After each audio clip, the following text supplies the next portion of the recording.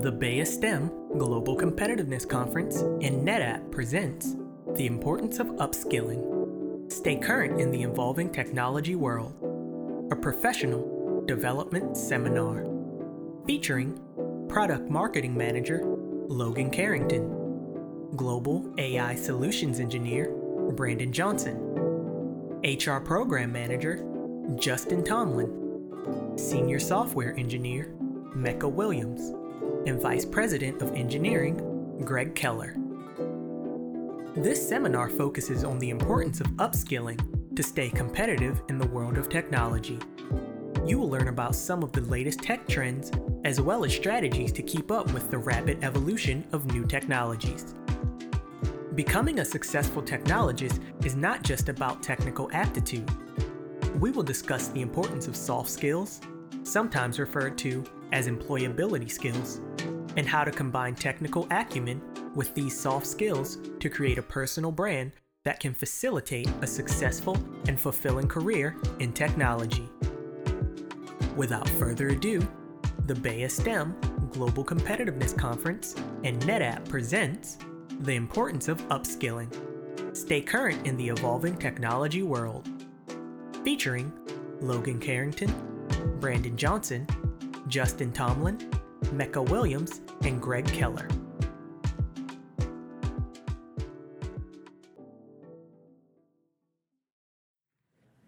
Okay, so we're about ready to get started. Thank you for choosing to spend your afternoon with us, and welcome. Hopefully you've been having a great day and great first full day of your conference. And we know you could have chosen any session, so we're happy that you're here with us. So welcome to the importance of upskilling. Stay current in the evolving technology world. My name is Mecca Williams. I'm a senior engineer with NetApp. I'm not going to say how many years I've been with NetApp. I've been in technology for a while. So this is a very important topic that I know a little bit about. Joining me today are my esteemed colleagues. Immediately to my right, Greg Keller, Vice President of Engineering. Feel free to give them a round of applause. Next to him is Justin Tomlin, HR Program Manager. Then we have Logan Carrington, Product Marketing Manager. And last, but certainly not least, Brandon Johnson, Global AI Solutions Engineer. So the agenda summarizes the discussion we're going to have here today. We do have a lot of content to cover, so we're going to ask that you hold your questions for the end. We know that many of you have great booming speaking voices, but due to the fact that this session is being recorded, we do ask that you step to the mic to ask your questions.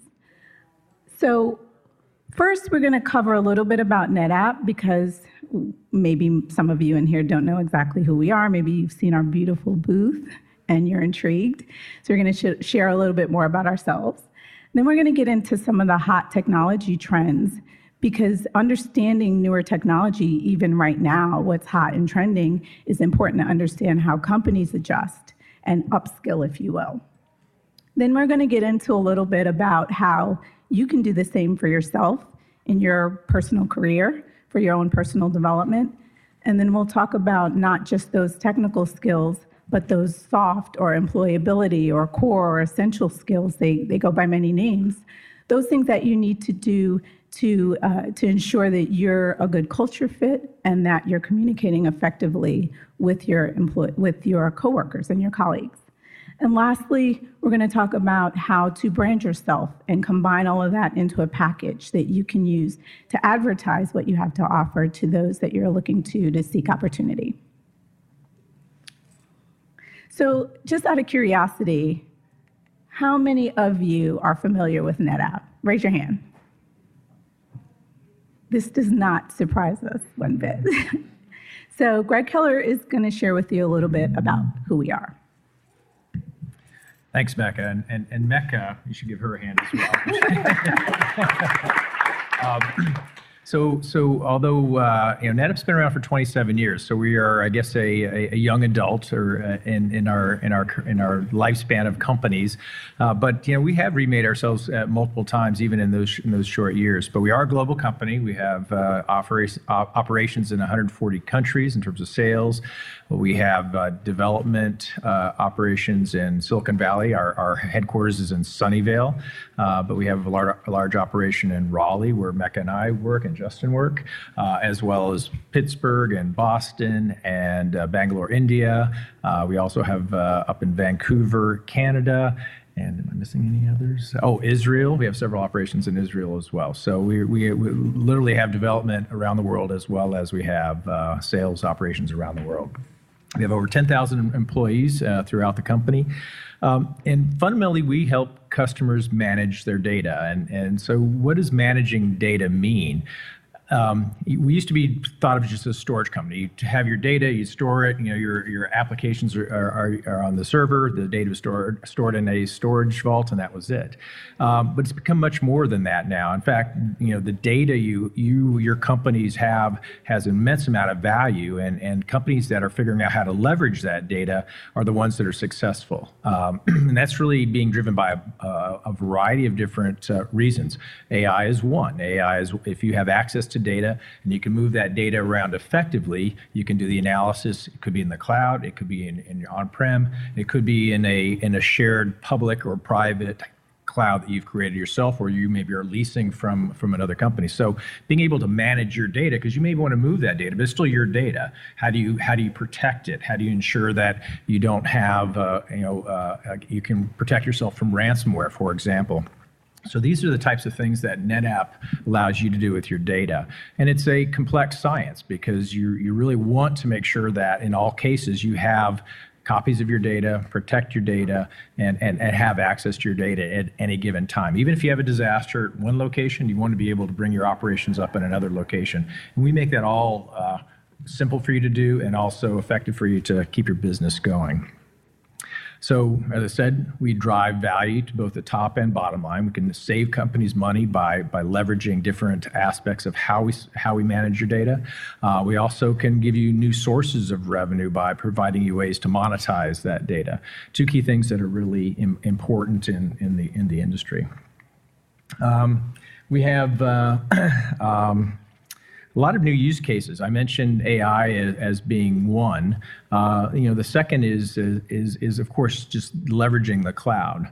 You can actually run our software in your data center, but you can also run a version of the software in Amazon. You can run it in Azure. You can run it in Google Cloud Platform. So you have the same experience with your software, whether you're using it in the cloud or on premise, which gives you a unique advantage. So that's one way you can monetize it. So for example, you're running an e-commerce operation.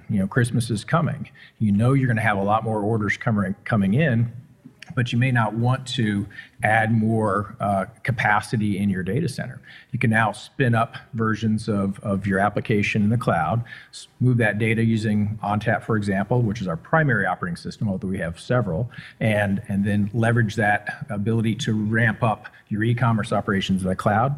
Christmas finishes up, you can shut down those, and so you spend those dollars just for the weeks that are important to you, having that extra capacity, and you can ramp it down after the holidays are over. So we give you that capability of doing that. So that's how you can actually monetize with your data.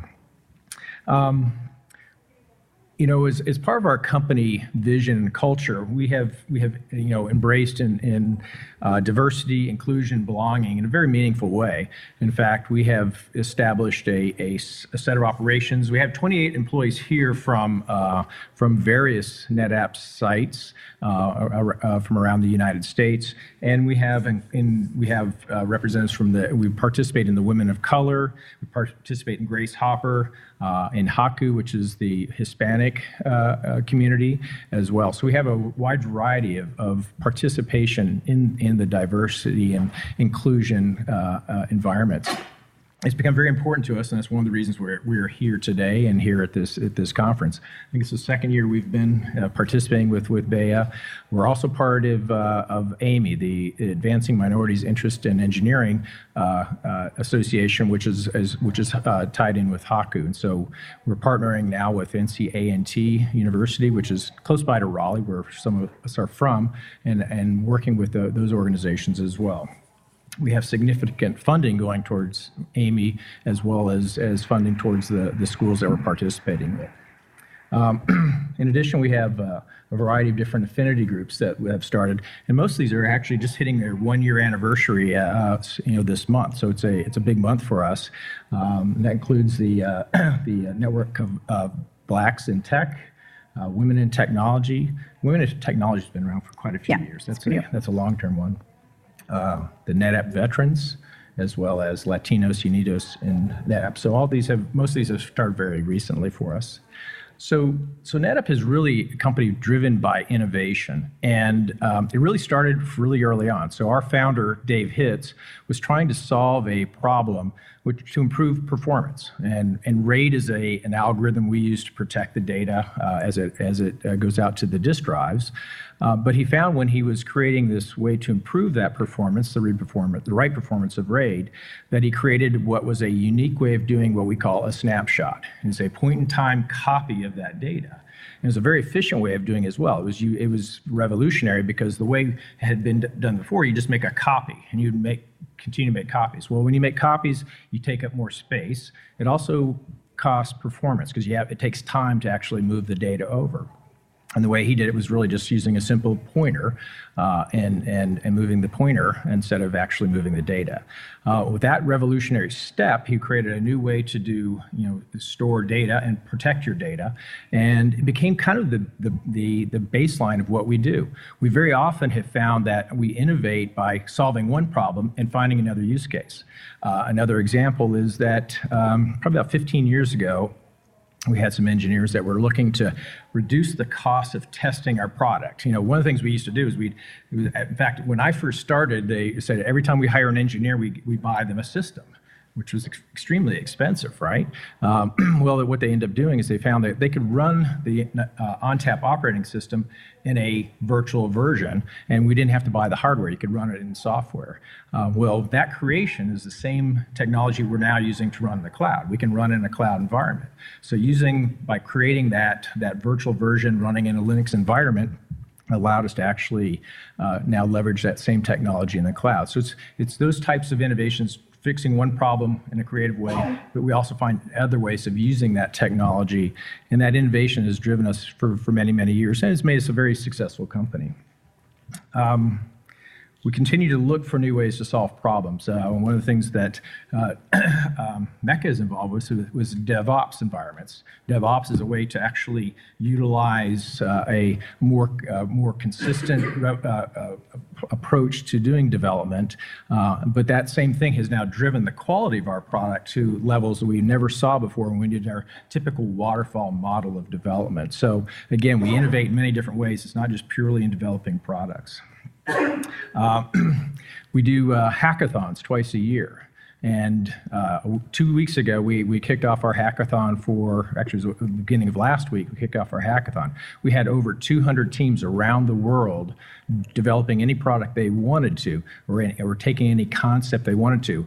Of those projects that we went through, we had over 20 which we've identified as potential products or additions to our product set, or additions to how we do our test process, et cetera. We've highlighted those, and we're going to actually nurture those through our process. So that's how we drive innovation. But when you're talking about doing that, that means you're having to teach yourself new skills, new capabilities as you go through that process, and it becomes a very powerful way for people to upskill themselves. And Mecca's probably going to talk a little bit about what she did last week too. So anyway, NetApp technology, real quick, let me summarize. So, you really probably don't realize that you touch NetApp technology quite often. If you're streaming songs or videos, if you've used products that may have a fruit involved with their symbol, you're probably using NetApp products at the back end of that. Fueling and charging your car. If you have an electric car and you're charging it, it probably has some AI that's being developed or leverages our product at the back end. Stock prices, very many of the financial industry use this. Of course, protecting data is very important for financial, medical, et cetera, industries. And so in many cases, you'll find that our product's being used there. Sharing your experiences. The biggest social media company is one of our customers, and you would never know that. So that's why you probably use NetApp more often than you ever know, but you just don't see it because we are part of the customer's back end. And I mentioned before, data is the driver of the industry. The advancement of the use of data has become the key driver for businesses to monetize it. And if you're not keeping up, and if companies aren't keeping up, and people that are at those companies are not keeping up on the technology, you're getting behind. And those changes are happening so much faster than they ever have happened before. It's become critical for companies and people to continue to upskill. Finally, I'm just going to close out with some transformations that we've made. We've really moved towards the cloud. Cloud is our number one strategy. In fact, even in our third quarter results we published this past week, our CEO said very clearly our focus is a cloud. So we've made that change. We've been making it for quite some time, but our partnerships with Azure, particularly Google Cloud and AWS, are really driving that. Technology changes such as flash memory replacing spinning media, which is the foundation for data storage. That transition has happened very quickly, and it continues to move in a very fast pace.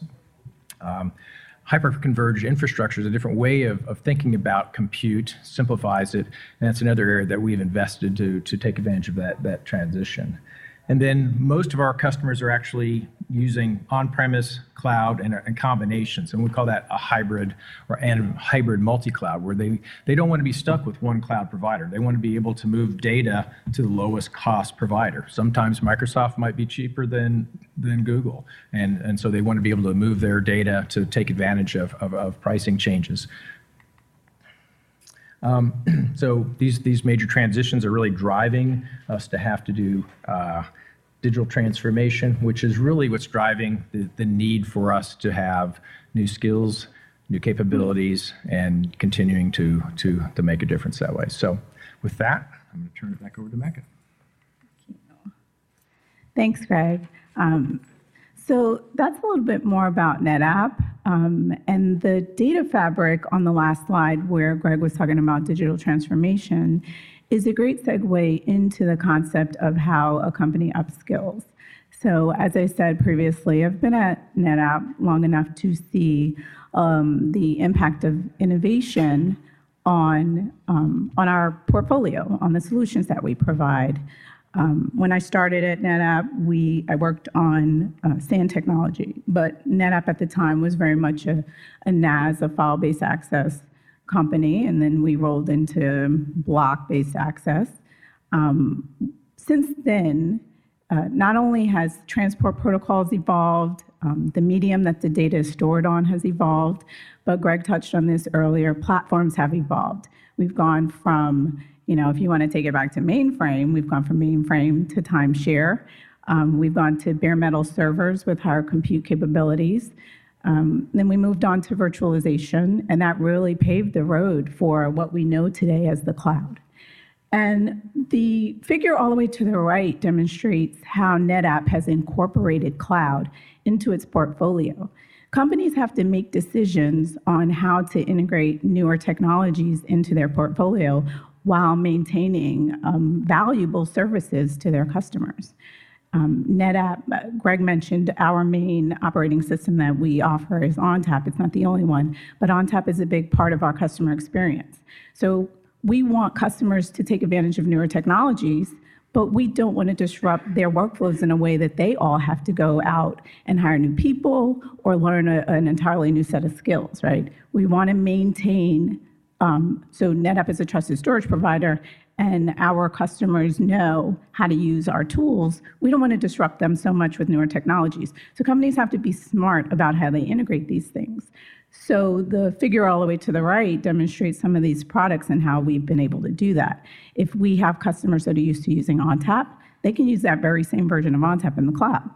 If we have customers that are more comfortable with just using the cloud and they're not so interested in the specifics and they just want storage, we have Cloud Volume Services.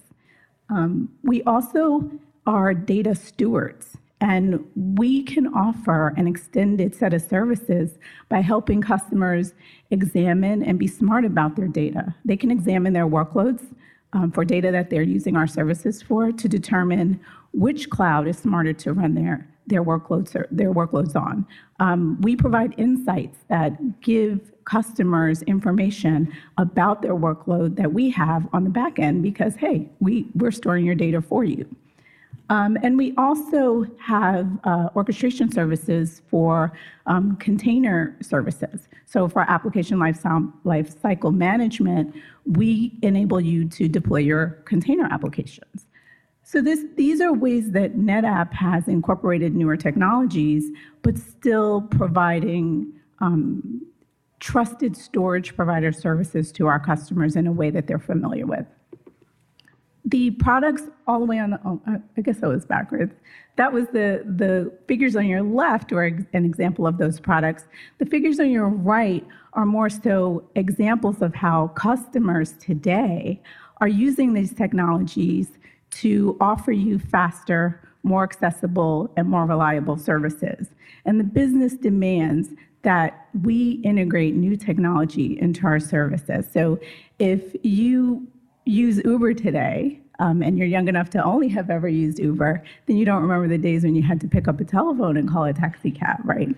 And so technologies like cloud help us to offer edge-type services like Uber. And back in the day, you had to open up a catalog and make a phone call to do shopping, right? You couldn't shop online.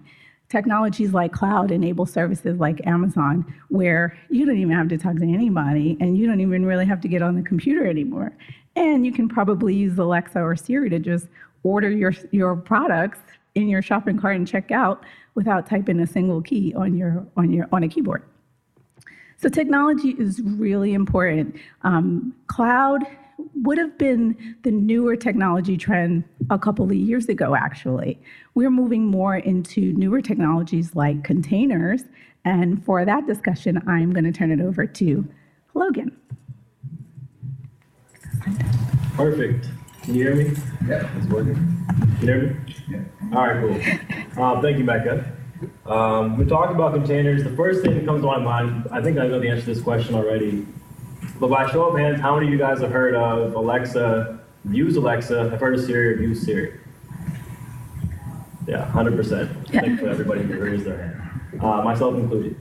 When I think of containers, I think of virtualization, think of using an app, configuring it to your needs. In that case, that's what Alexa and Siri are both doing. So you're saying, hey Alexa, volume 2. Hey Alexa, lights on, lights off. You know, like a lights on type of thing.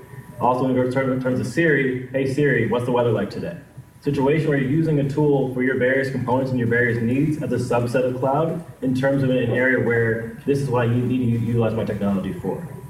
In terms of a business case, a lot of different things on there in terms of, okay, websites.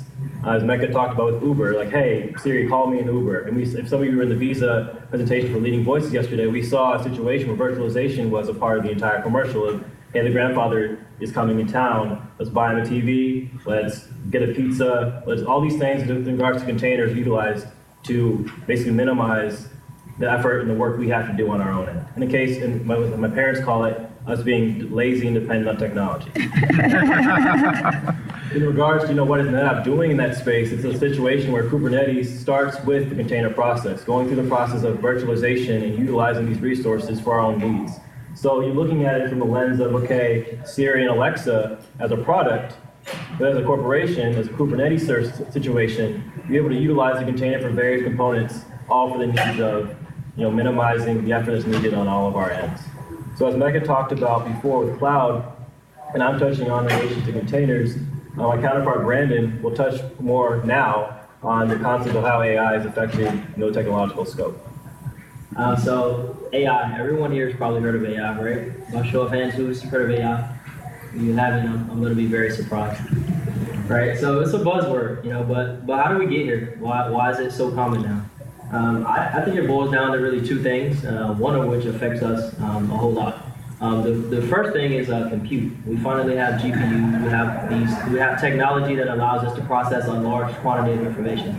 But in order to do the AI itself, you need a lot of data, right? In order to make a self-driving car, you need to train this car on a lot of data.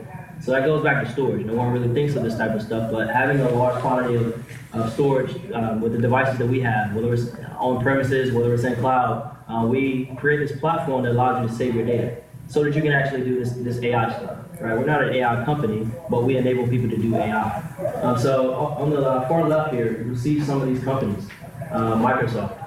Microsoft is really big into the cloud, and they make it a lot easier for you to be able to do AI in the cloud, right? You don't have to worry about buying additional hardware. You can just go in and use tools that are already available to you. And as Mecca mentioned, and Logan mentioned, we talk about containers, right? A lot of the, newer generations, they don't really care about this hardware. They just want to develop their application and deploy it. By using things like containers, you're able to utilize this hardware without physically quite understanding it. Right, you just do your AI job, and it makes it much easier when you can go to the cloud. You just rent out, you rent however much you want to use or how little you want to use, and you get the service. And then Tesla, you hear a lot about Tesla lately. They have been in the news obviously because of their stock constantly going up. But Tesla's, they're very unique in the sense of how their technology works, and it does not work like anyone else's self-driving car. So one of the unique things about Tesla is they don't use what we call LiDAR, which is basically pulsing out radars and stuff. I won't go into the details, but Tesla is able to really draw value from their data, right? They're constantly collecting data. They have millions of cars on the road. And so because of that, they're able to update the car. So when you buy a Tesla, the day you buy it, that's the worst version of the car you ever had, because that car can always improve. That doesn't apply to any other car. Right? You can constantly upgrade. If my brakes are bad on a Tesla, I can get a software update and fix it. Right? These are the things that you can do with AI that you can't necessarily do with traditional business models. And going to the middle, obviously AI helps you be more productive. It saves you time, and it saves you a lot of time, and it also saves you a lot of money. But a lot of things that we're starting to use it for is like safety, a huge safety concern. This is why self-driving cars are becoming relevant. Right? We want to see how we can reduce the amount of traffic accidents, right? So we want to create things like AI. And what are we doing in the AI space? We're actually doing a lot. We partner with 3 cloud providers, namely AWS, Microsoft Azure, and Google Cloud. We have our hardware sitting in their data centers. We also have partnerships with some of the leading GPU providers like NVIDIA. NVIDIA is actually my customer, so I work really closely with that team. So they're awesome guys. And so in this picture in the bottom right, we took our software and we were able to do facial recognition, and we were able to do it more efficiently than some traditional methods. This just goes to show you how our traditional NetApp, we have these huge big devices, and now we've kind of extracted our unique software from those physical boxes and allow you to put it on smaller form factor devices, like the thing you see in the top right corner here. We'll be able to put our software in the cloud. And that's making us unique in a lot of spaces. Did any of you go to the Visa presentation last night? Anybody see that? Right, it was pretty cool, but that's a lot of data, right? And it needs to be secured, because these people, they're having their payment information in the car. Where's that data going, right? Some data is being transmitted somewhere, right? And so being able to use software like ours, we'd be able to help them and do that more securely. So in this video, as I described, we're able to take a small camera, plug it to a small single board computer like a Raspberry Pi, and we were able to do facial recognition. And we were able to take those images that we were collecting, and we were able to turn them directly into AWS, which is the cloud, right? So we connected something, with very minimal effort, all as a result of our software. And that's increasingly important, right? Because the more connected devices we have, we all want them to talk to each other. Are there any people in here that use iPhones? Okay, that's big chunk of the room. So what we call that NetApp is, we call this thing the data fabric, right? We have this experience where we think that all of your devices should be able to communicate with each other, regardless of where it is, right? And so you see that a lot with Apple. If you have an Apple Watch, if you have a phone, if you have a laptop, the moment you get a text message, it appears on all your devices. That's not necessarily the case with all phone providers. That seems very rudimentary, but that's the same challenge that our customers have with data, right? They have data in these places and they're not able to access it, which means they can't get to their AI project. They can't do these things because the data is in a place that's kind of locked away. And so, without further ado, I'm going to pass things off and we're going to continue. So we talked a lot about newer technologies and how a company could upskill. NetApp's been able to upskill by incorporating newer technologies. Greg mentioned hackathons, which is something that hopefully you all do, either in academic or in corporate, but it really does facilitate learning. And so Greg did mention that I would talk about what I did for this past hackathon, but it's a good example of how I personally continue to learn and upskill. So I work in automation, and the tool sets that my automation provides services for are to enable teams across NetApp to test cloud solutions. And I needed to implement an event listener.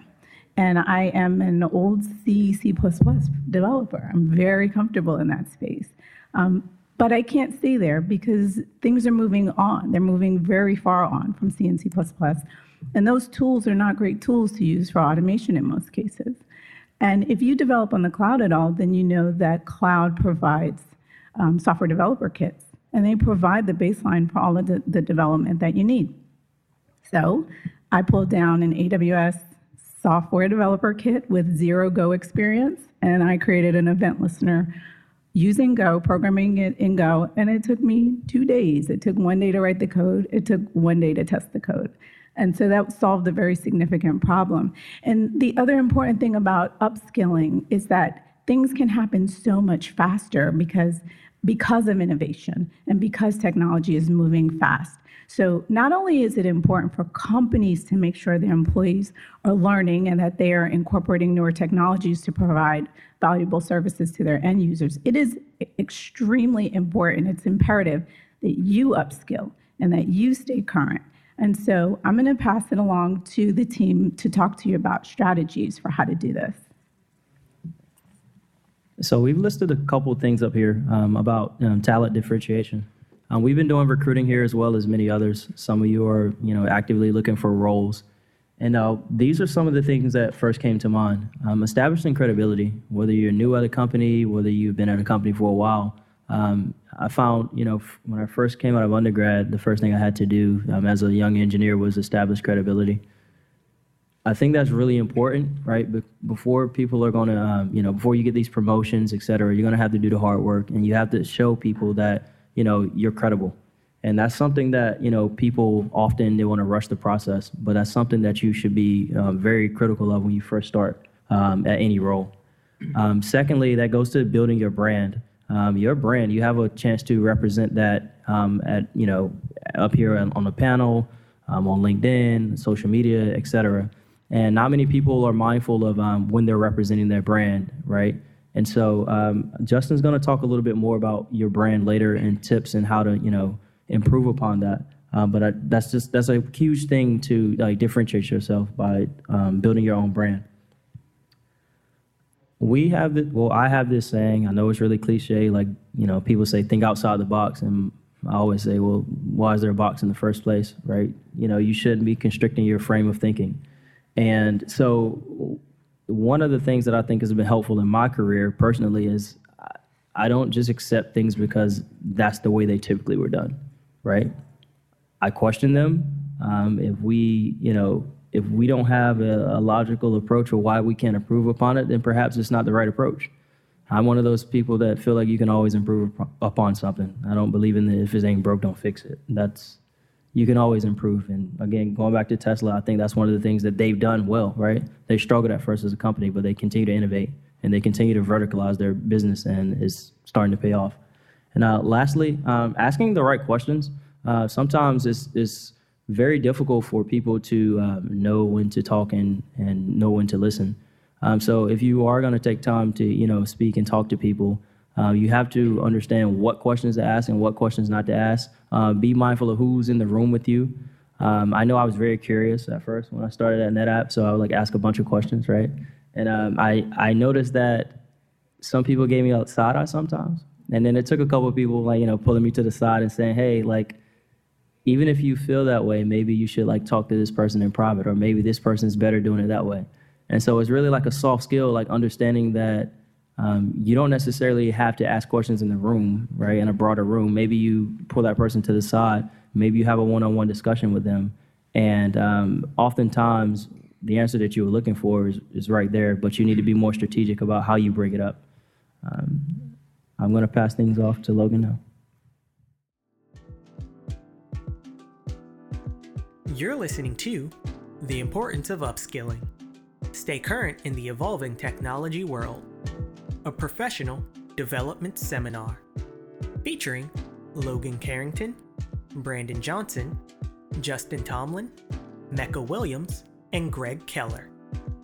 Brought to you by NetApp and the Global Catalyst for Change, the BEA STEM Global Competitiveness Conference, where we make the untapped potential possible. Be sure to check out our social media pages on Facebook, Twitter, Instagram, and YouTube. Perfect. Thank you, Brandon. So when we talked about a lot of different things in terms of establishing credibility, building your brand. Now we have some real world examples here. On the far left, you see a LinkedIn message.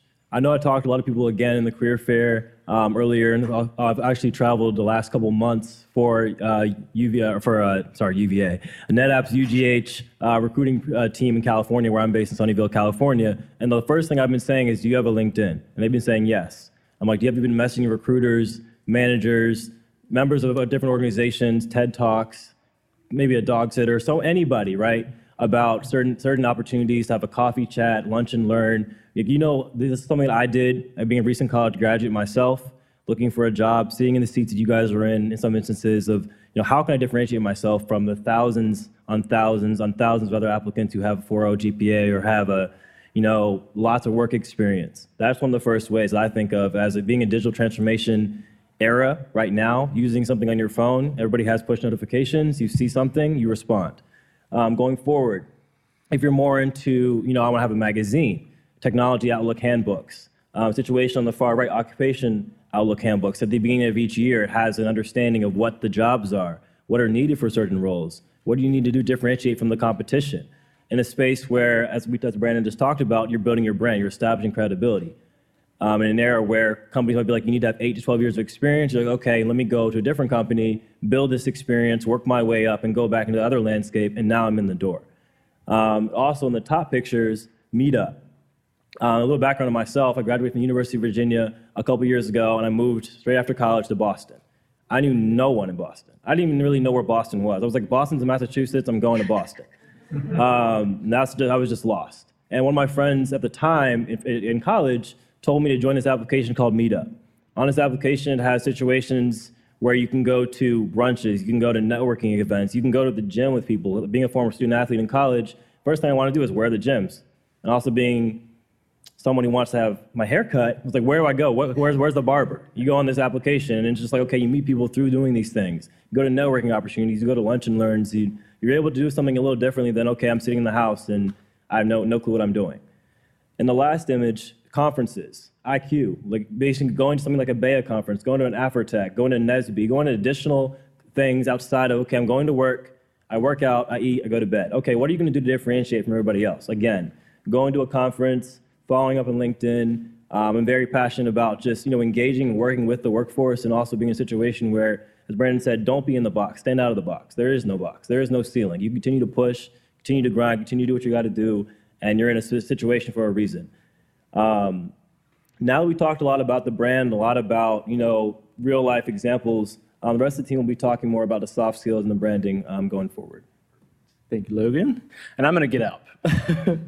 They gave me the cordless mic for a reason, because I like to move around when I talk. So So I wanted to start off with a quote here, just really around, you've heard a lot of different strategies today. You've learned about NetApp, but learned about the importance of staying relevant, right? The world we live in today changes faster and faster and faster. And so it's important to continue pushing yourself to be the best you can be. And so this quote here kind of takes that and puts it into words. And so when you think about some people who just wade through life, right, and don't necessarily innovate, reframing that mindset and continuing to push your comfort zones and give that 100% to your life, that's how you get the most out of it. So up here on the screen, top of that hard skills over there, technical skills. That's what we've heard a lot about today, right? And the different changing technologies and how to stay relevant on that.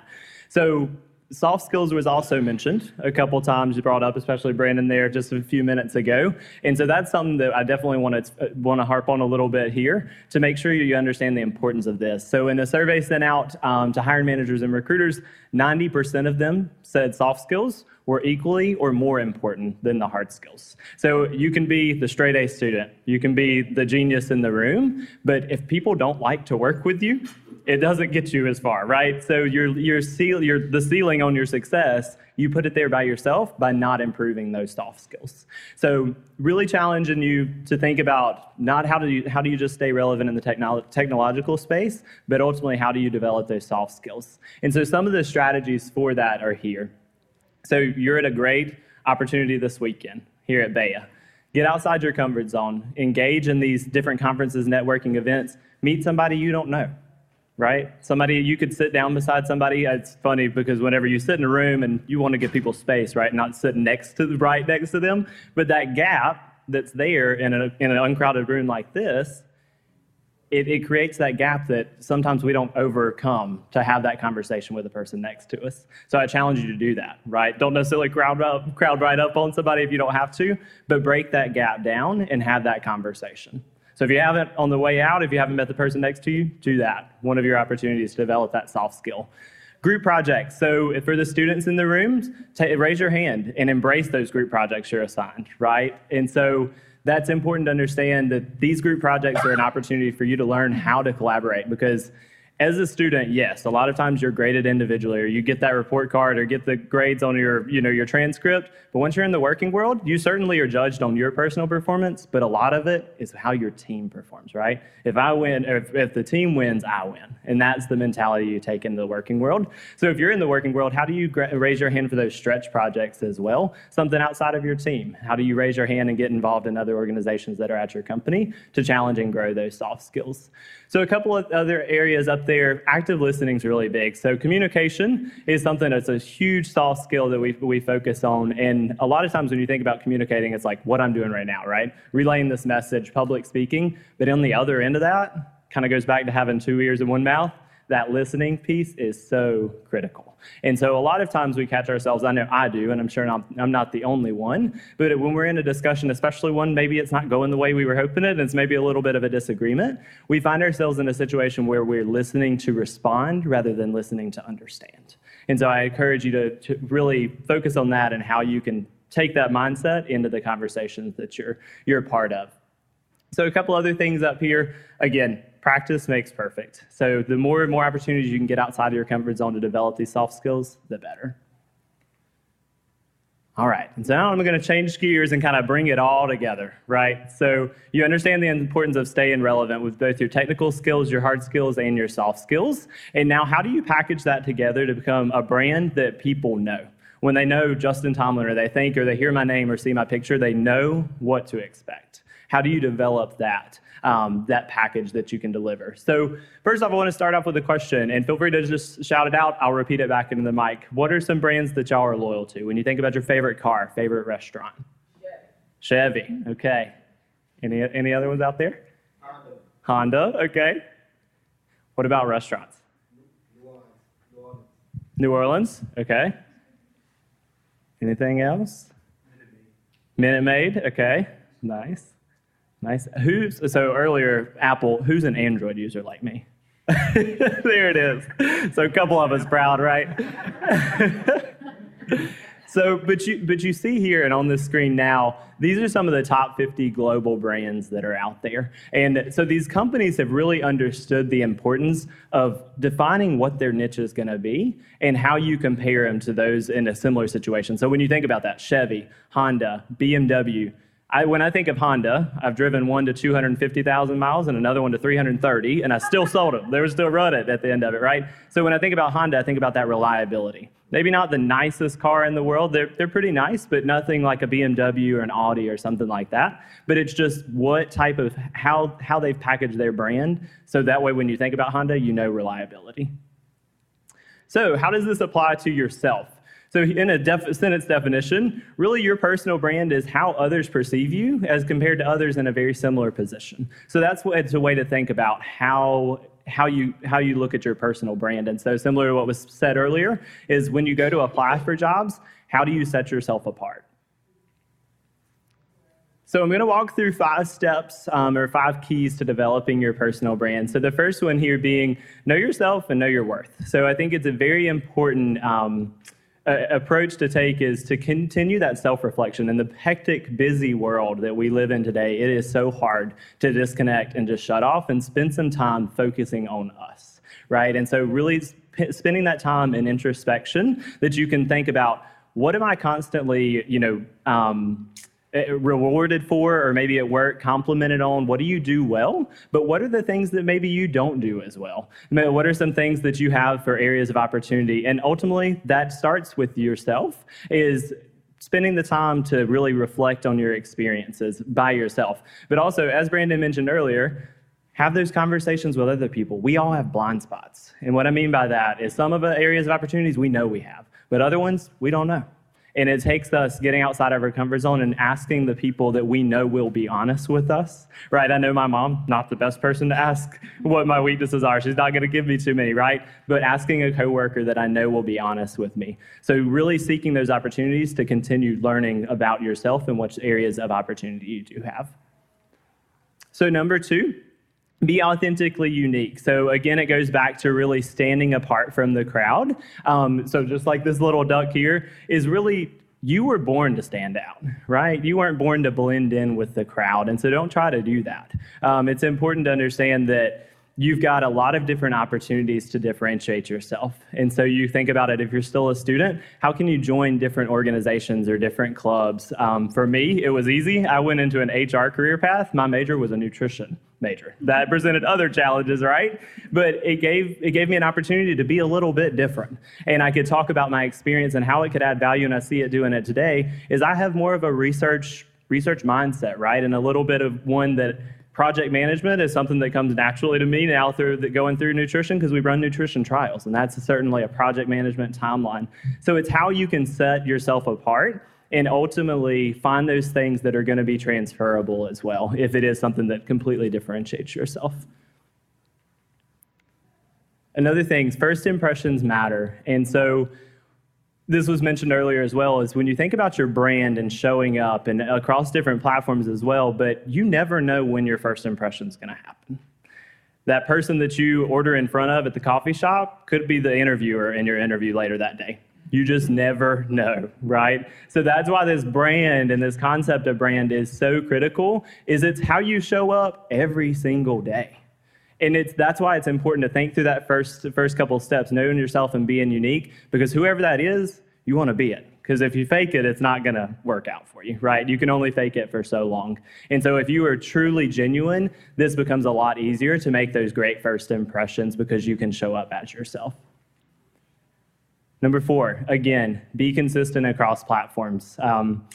It's critical that you think about your LinkedIn profile and you really leverage that. I think it was somewhere in the 90s a couple years back, and now it's, I'm sure, about 100%, right? Of recruiters have hired someone off of LinkedIn. It's just the tool that we use. And so it's important to build out that brand and be consistent. Have branded bios across yours, right? So my thing is helping others realize their potential is a passion of mine. And so that is on pretty much every type of social media that I have, because that's something that is part of my brand that I want people to know. So they know that they can come to me and I can help, have those conversations, push them out of that comfort zone to find those passions in life and to make the most of it, right? That unlimited potential.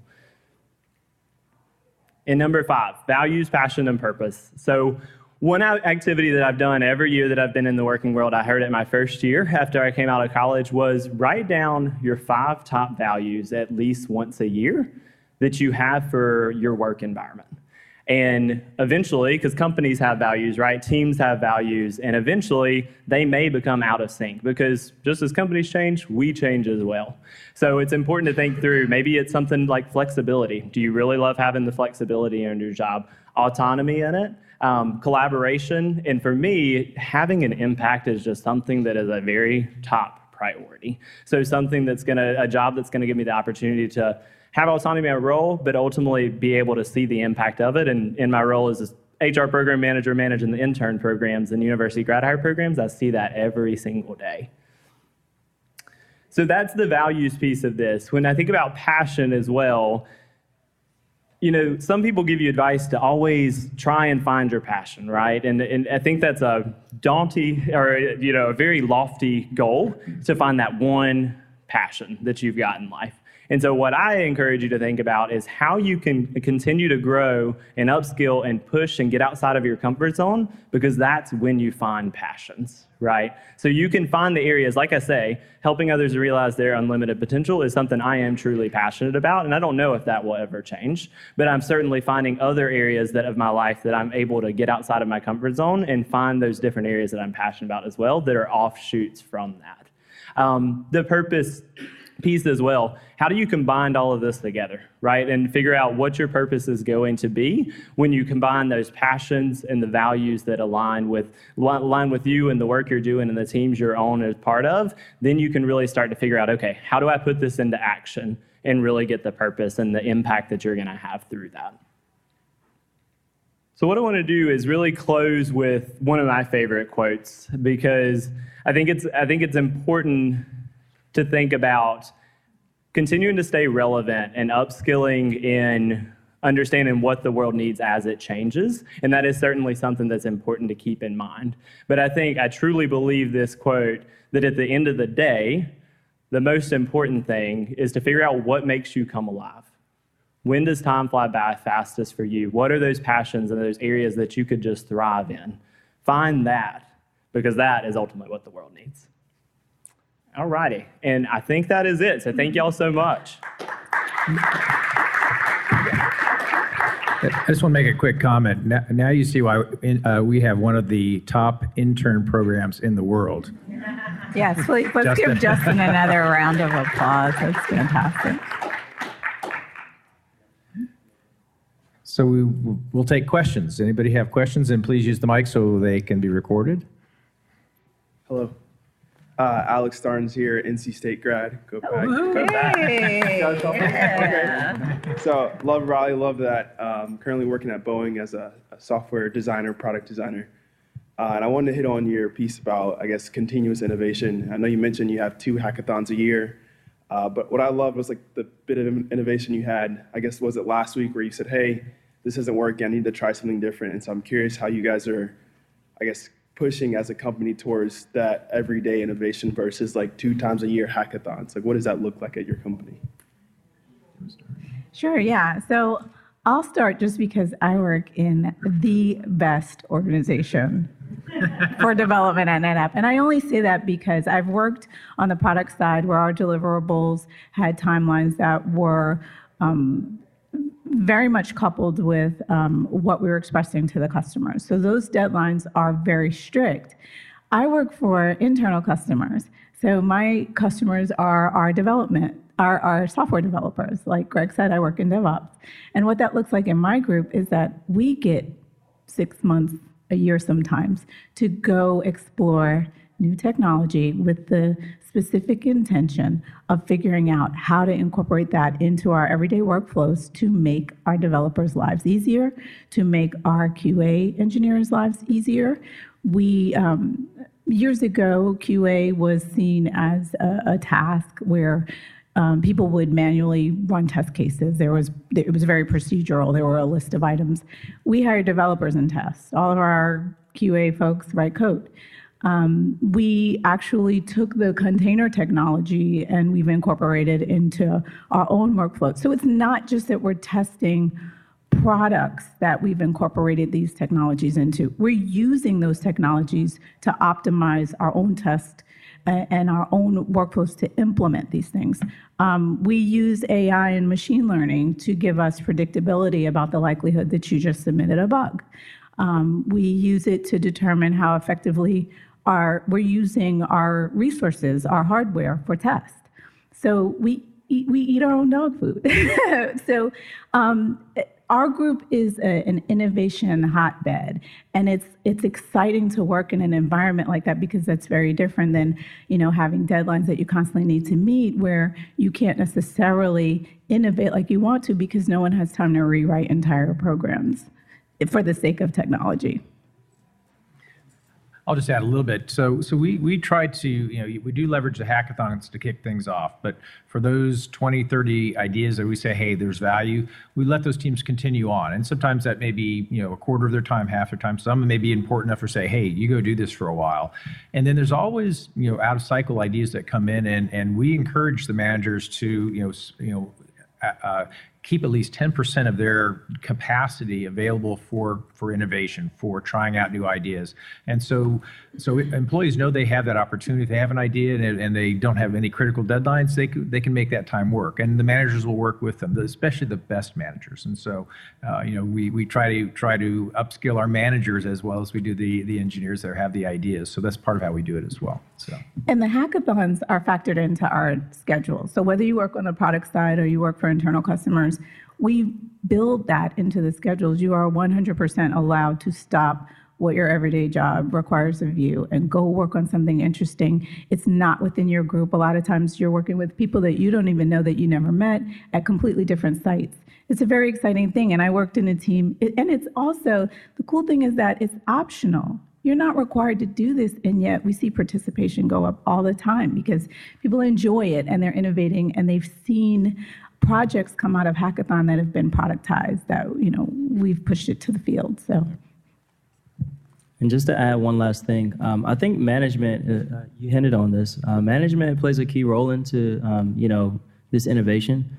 I remember when I first joined NetApp and I came up with this idea, and I talked to I first asked more senior people first about it, and then I went and talked to my manager. I'm like, hey, why don't we do this? I've looked at all the stakeholders. And that literally turned into an entire Q4 initiative for the company. And I had just started, right? So, good management, they'll support these new innovative ideas. Hi, everyone. Tom Kaikai, Northrop Grumman. I'm a chief engineer there. I have a team of engineers that I work with every day. Great people, but some of the things you all are doing sound more, a lot more cooler. Branding. Branding, right. I think we could use some lessons there. But one of the things I wanted to ask was upskilling as a company. I've been trying to get into a lot of IoT outside of work a little bit, and more I look into it, just thinking back on how do I apply it at work. What I run into is we have layers of security based on just the nature of the kind of work we do. You mentioned local cloud and edge computing, those kind of things. I think we could possibly use those. I'm not sure exactly. So if you all have any kind of advice along those lines, that might help. So we, I think, for us, the cloud was, especially as we looked at our test environments, it was very nerve-wracking for the IT, especially on the security side of things, just as well.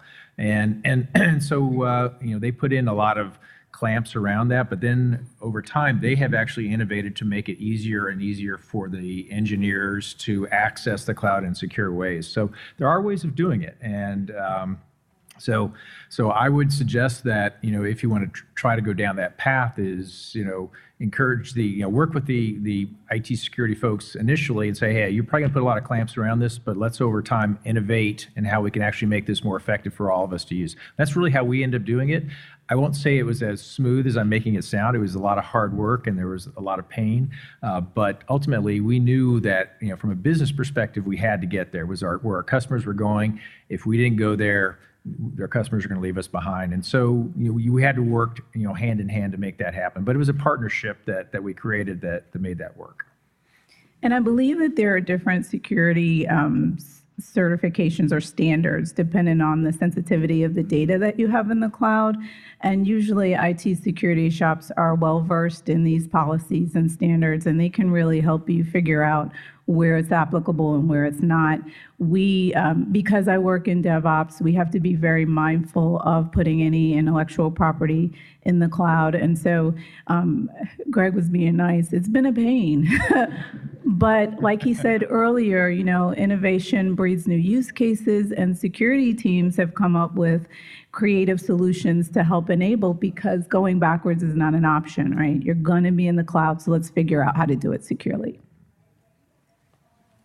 Hi, I'm just wondering what advice all of you have for people that are returning to the workforce as far as upskilling, what the resume should look like, and so forth. Even this might be a good time for a resume. Okay, so that's a great segue. Actually, we're going to switch over. We've got one more activity. If you want to click through this slide there. Well, first we're going to say bye to Greg because he needs to cut out so he doesn't get a $50 charge in the parking lot. I catch my flight. Thanks, bye, Greg, and thank you so much.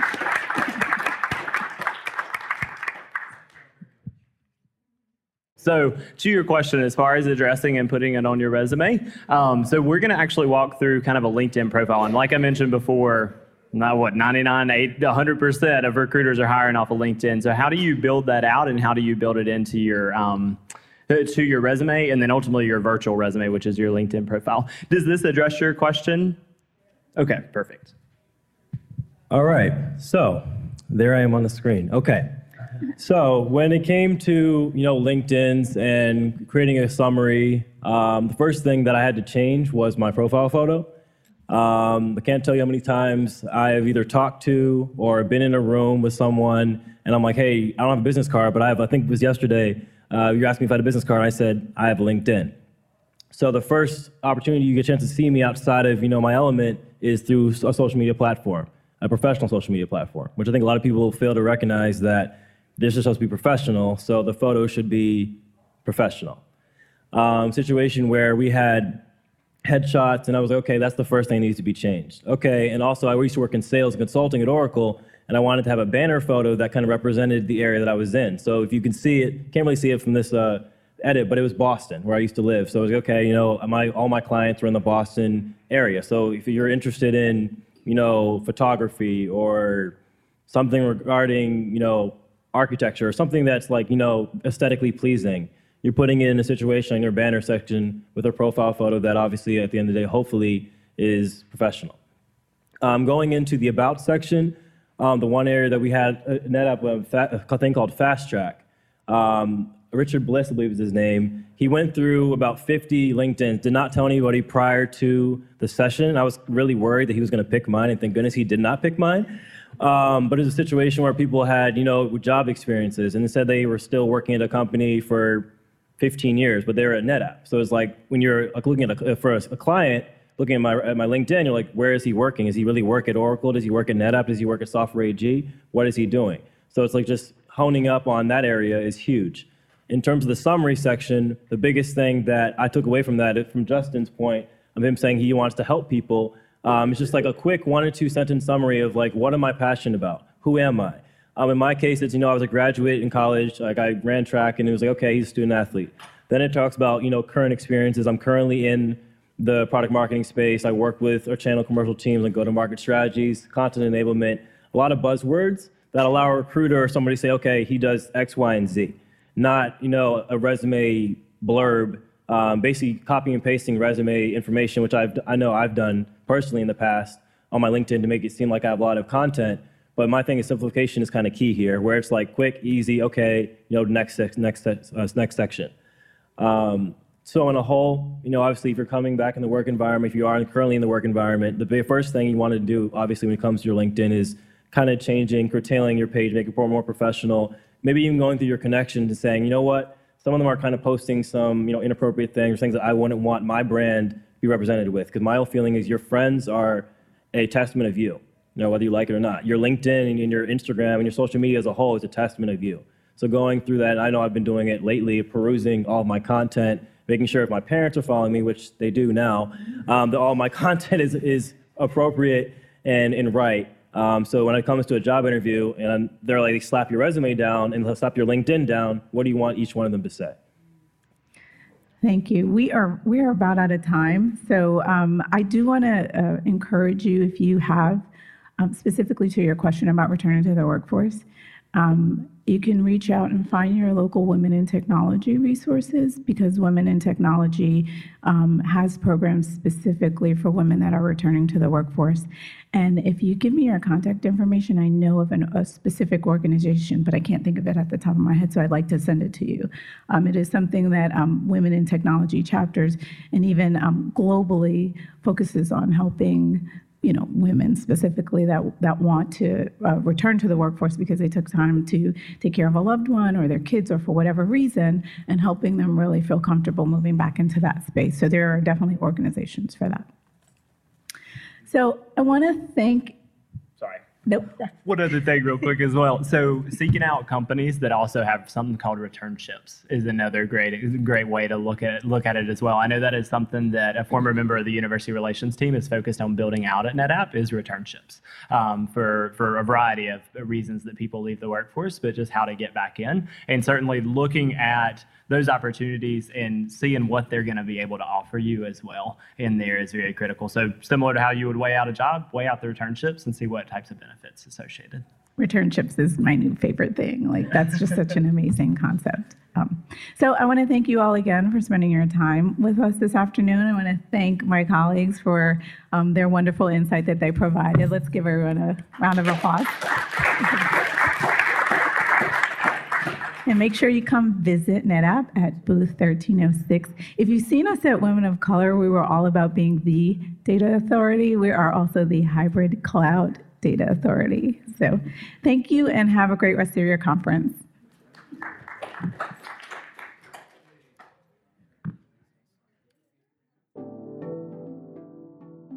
Thank you for listening to The Importance of Upskilling. Stay current in the evolving technology world.